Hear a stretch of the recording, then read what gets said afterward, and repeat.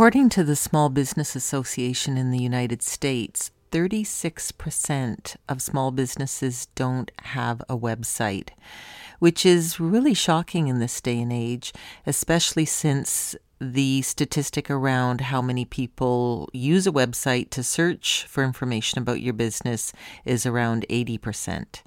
Now, you may reason that you're okay because you have a Facebook page and people can get information about you there.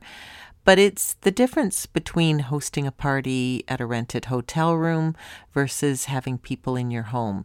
It's about control.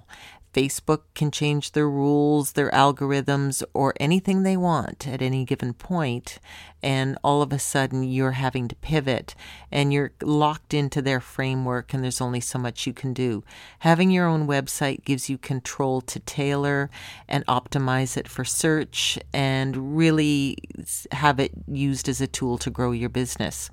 So if you are in the 36% that doesn't have a website, put that on your list of things to get working on short term.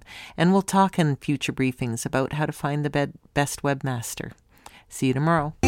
So come on, let's get out.